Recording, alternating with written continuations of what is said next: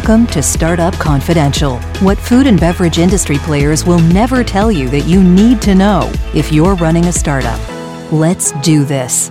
Welcome to episode 49, the not-so-secret weapon to eliminating your competition.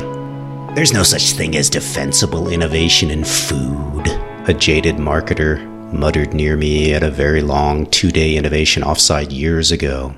Look, this opinion makes total sense if you look at the average line extension from a public food or beverage company. The vast majority of legacy brand product launches are new flavors or formats, like drinkable yogurt.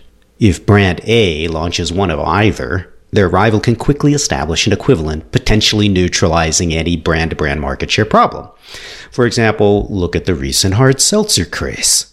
Yet, after working for years in the early stage end of the industry, I've realized how wrong the above marketer was in absolute terms. Defensible innovation is possible in food and beverage. More importantly, I've seen how strategically effective manufacturing level insulation can be for entrepreneurial brands in their quest for scale. What do I mean by manufacturing insulation? I mean a formulation that U.S. co-mans cannot make at an industrial scale on their existing lines in North America, or perhaps anywhere else in the world. It's a formula that requires retooling lines, buying specialized equipment, or too many humiliating trips to European plants that are years ahead of them, or all three. Entrepreneurs who insist on their original formulation generally find themselves building their own facilities. Sometimes these early facilities act as pilot plants that eventually convince a major co-man to dedicate a retooled line just to them. In other cases, these brands scale entirely on their own. I know of dozens of early stage brands doing this right now. Self-manufacturing is probably the most brilliant insurance policy you can take out when it comes to scaling efficiently. Why? Because it is the best way to eliminate direct competition for years, or even entirely. I'll admit that the advantage here ironically goes to current co-manufacturers themselves, at least to the curious Willy Wonka types among them. Speaking of candy, a great example of how this works is the story of Scott Semmel's now famous creation, Barkthens. If you ever wondered why neither the Hershey Company nor Mars launched a similar product long ago, I mean, it's really just a smashed up chocolate bar with inclusions, come on. The answer is in the technical details. Barkthens is a fractured random weight product. Candy bars, however, are geometrically uniform across almost all major brands. Breaking up the chocolate and then ensuring that the ounce weight of chocolate shards placed in each bag is identical is a mechanical engineering puzzle. Moreover, public firms rarely greenlight expensive technological retoolings of their existing plants for such an idea.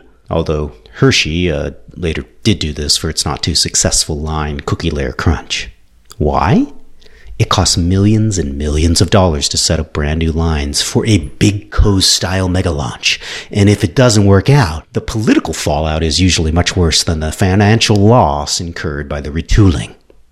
A much less well-known example of what I'm talking about is none other than Kind Bar. At the time of Kind's emergence in North America in 2004, public and private bar manufacturing plants focused entirely on slab bar technology.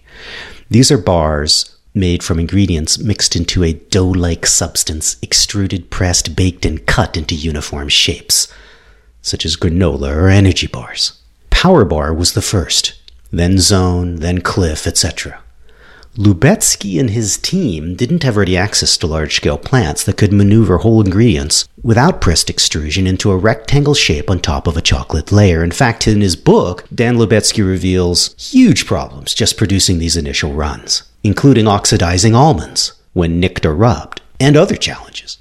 Kind was conceptually simple for consumers, yet a royal pain to commercialize. This is in part why no major U.S. bar brand had ever even tried a non-extruded bar with whole ingredients. I could share more cases of manufacturing insulation, but the more significant takeaway here is something I talk about in my book under what I call the law of formulation anchoring. It's a very advantageous principle for a new CPG brand to have a novel formula or production format, or both, because it creates an initial layer of defense from copycats, but also because it creates a foundation for enhanced memorability. However, if this novel formula also requires specialized manufacturing facilities not widely available, it will be tough to chase. Strategics especially will be unlikely to get involved at all, even with a lazy line extension, for sheer lack of a co-man to call up and push through a copycat order. Strategics will more or less wait. They will more or less have to wait until you scale, if you scale, which is to your financial benefit anyways as a seller. While self-manufacturing is often assumed to be more expensive than paying co-man tolls, the costs of workable used equipment have come down radically in the past 5 years alone, according to my R&D sources. It is cheaper than ever to create a formula that you do have market control over. If you're an emerging brand that's just about to start, it's worth thinking through at length before jumping to the co-manufacturing option by default. If this is not in the cards, then you can use your contracts with co-mans to ensure that your proprietary ingredient formulation at the very least is not shared and is defensible in court. The way I see it, there are 4 layers of defensibility in CPG, and I will list them in order of relative power in fending off imitators. 1. The manufacturing process, which I've just been discussing. 2. The formulas. 3. The packaging container.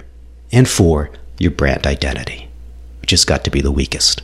I've been talking to you about the least discussed and most potent option. Number 1, the manufacturing process. Those who self-manufacture generally have something technically innovative, not just symbolically differentiated. And this is the power position in consumer packaged goods. If you use a pilot facility to scale to a couple of $1 million with your technically unique production method, it actually might just be enough to convince the right co-man to customize a line for you and reduce your costs of commercialization. I actually know a few founders who are doing this right now. But man, you need to be incredibly credible as business people to get a co-man to do this. So that's all I've got this time, folks. And remember, as always, be safe out there. Dr. Richardson's new book, Ramping Your Brand, is available now on Amazon. Please check it out and spread the word. And don't forget also to take his Founders Quiz to see if your team is ready to ride the ramp of exponential growth. You can download the quiz at rampingyourbrand.com anytime. And feel free to share your scores with Dr. Richardson anytime at james@premiumgrowthsolutions.com.